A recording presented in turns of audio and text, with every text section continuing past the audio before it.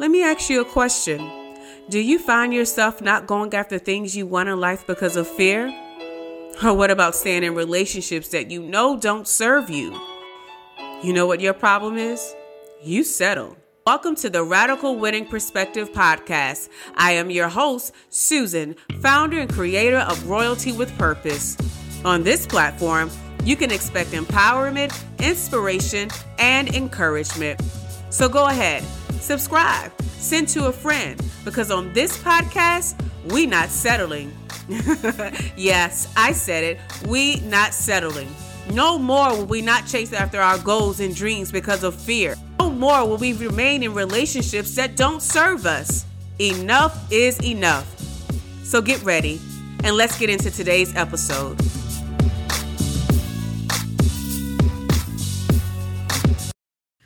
Welcome back, family. We are back at it again for episode number 34. Hey, y'all. Hey, family. How you doing, sister? How you doing, brother? You guys, I'm so happy to be with you all yet again another week. All right. God has allowed me to still be in the land of the living. But hold on, check this out. He has allowed you to still be in the land of the living. And I know that because you're listening. But anyways, I'm so excited to have this opportunity yet again to encourage you, inspire you, and empower you. You know, that is my weekly goal, daily goal, you know, when it relates to anyone that I encounter. And I am hoping that this episode will give you some encouragement. Also, not only give you encouragement, but help you put some things in perspective. For today's episode, family, we're going to be talking about 3 things that could hinder our prayers. 3 things that could hinder our prayers. But before we get into today's episode and I get into the 3 things, okay, I want to check in on you. How are you doing? Have you been keeping your light on? Have you been changing temperatures when you walk in rooms? Now, with that being said, I hope the answer to your question is yes, Susan.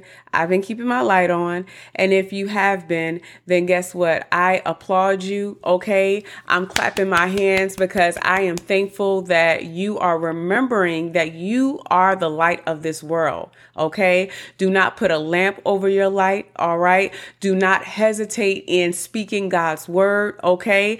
Be obedient when God tells you to do something, because at the end of the day, when we go on to glory, y'all know we're going to have to answer to someone.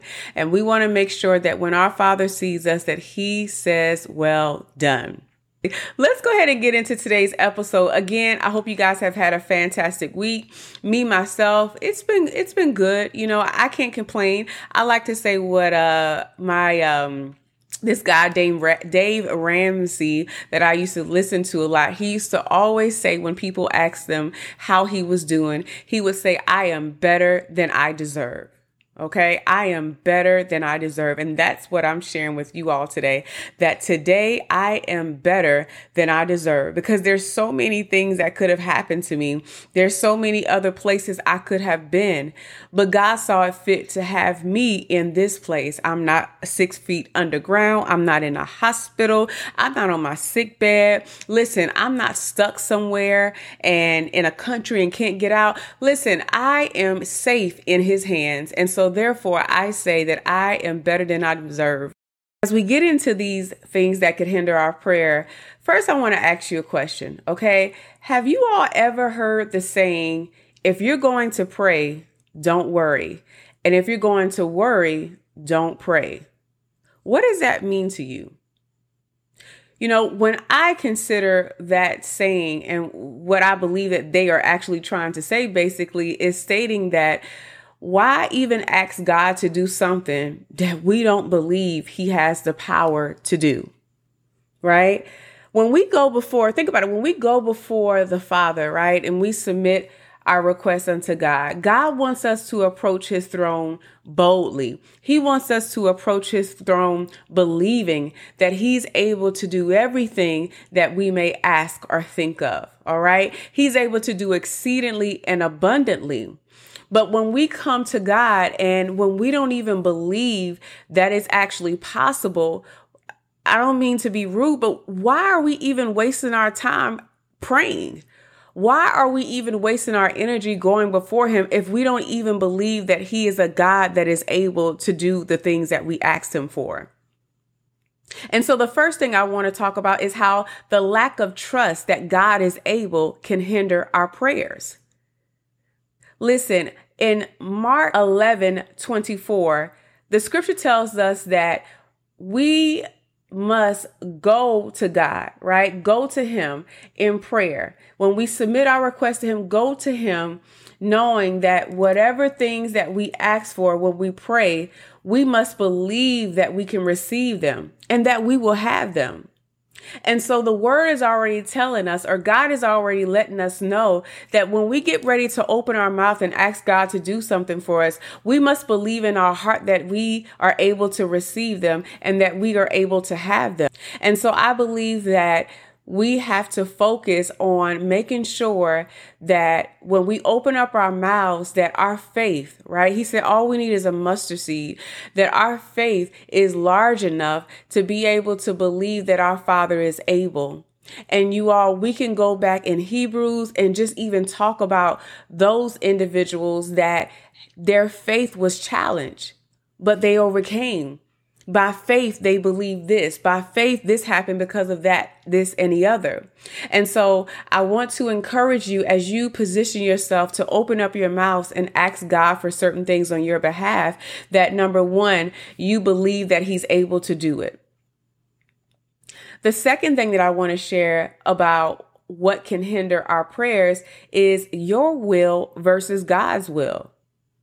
In Matthew 6:10, the scripture tells us that your kingdom come, your will be done on earth as it is in heaven.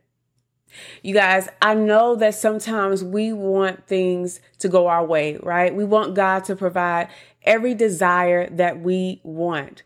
But we must remember that God is not a Santa Claus. All right. He is not going to give us what we want, but he's going to give us what we need. And he's going to do that because he knows what's best for us. So sometimes when we are praying and asking God to save a relationship and God bring this person back in my life, or God rekindle this friendship, or God give me this job, or help them change their mind about how they feel about me, et cetera, or God, I want this business to pop off, or I want to buy this house in, let's say, Dallas, Texas, and it doesn't happen for us. We have to realize that sometimes the things don't happen for us because it's not the will of God for our lives. And so I encourage you to be intentional when you submit your petitions to God. You tell God, Father, let your will be done. God, if this is what you have for me, let your will be done. If it's not, God, I am okay with it. And I believe a lot of times we get messed up because we pray for specific things. And when they don't come to pass, we're angry at God. And we tell God that he doesn't want us to be happy. And we tell God that he really is not a God that is a promise keeper. And I wholly doubt that. I do believe honestly, and this is from my experience, that God's will is perfect. God's will is perfect and it's better than our will. His ways are higher than our ways. His thoughts, are bigger than our thoughts. And you guys, we have to get in a place where we trust for God's will to be done in our lives. We can't always pray selfish prayers. God wants us to be able to intercede for others. God wants our prayers to be set up where if he blesses us, then we're going to use how he blessed us to give back to other people. When God does something for us, he doesn't do it for us just to keep it to ourselves. We can't be praying, asking God to make us $1 million business or help us that we will be able to have this type of influence and this, that, and the other, and not being willing to allow God to also have part of that. If God knows your intentions are not good and it's not to build up the kingdom, why would he give you such thing? God wants us to be faithful over a few things. He said, if we're faithful over a few things, he'll make us ruler over many. So if we can't handle what we have now, if we can't be thankful for things right now, why would God give us more?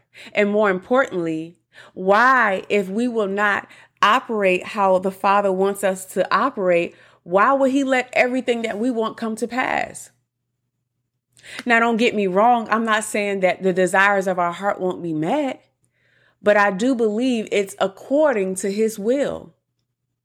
And so, family, we got to stop being upset when things don't happen the way we want them to happen and realize that sometimes they don't happen because it's not the will of God for our lives. The third thing that I want to share about what can hinder our prayers is unforgiveness buried in your heart. In Matthew 6:14-15, the scripture tells us that if we forgive men that trespass against us, our Heavenly Father will also forgive us. But if we do not forgive men that trespass upon us, neither will our Father forgive our trespassings. Family, we have to learn how to let go and let God. A lot of times we hold on to bitterness and unforgiveness in our heart that makes us sick. It makes us not look like our Father in our hearts because we haven't let go of someone that may have rejected us, someone that may have hurt us, someone that may have been cruel towards us, someone that has betrayed us. God doesn't want us holding on to wrongdoings of others. The Father says that vengeance is his. So we don't have to sit around plotting how we're going to return the favor of someone that has done us wrong. We don't have to sit around thinking that we have to go make sure that this person feels the same suffering that they gave us. But this is the place where when someone has done us wrong, we come before God and we ask him to heal our heart. We ask him to position us to be able to let go and allow him, to heal us from that person, or for us to sometimes separate from that person so that we could be healed. There's so many things that we have done wrong in the sight of the Lord. There's so many times where we've disappointed him. There's so many times where we haven't gotten it right. And there's so many times that he has forgiven us. There's a scripture that says that the man asks, how many times should I forgive my neighbor? And God says 7 times 7. Okay.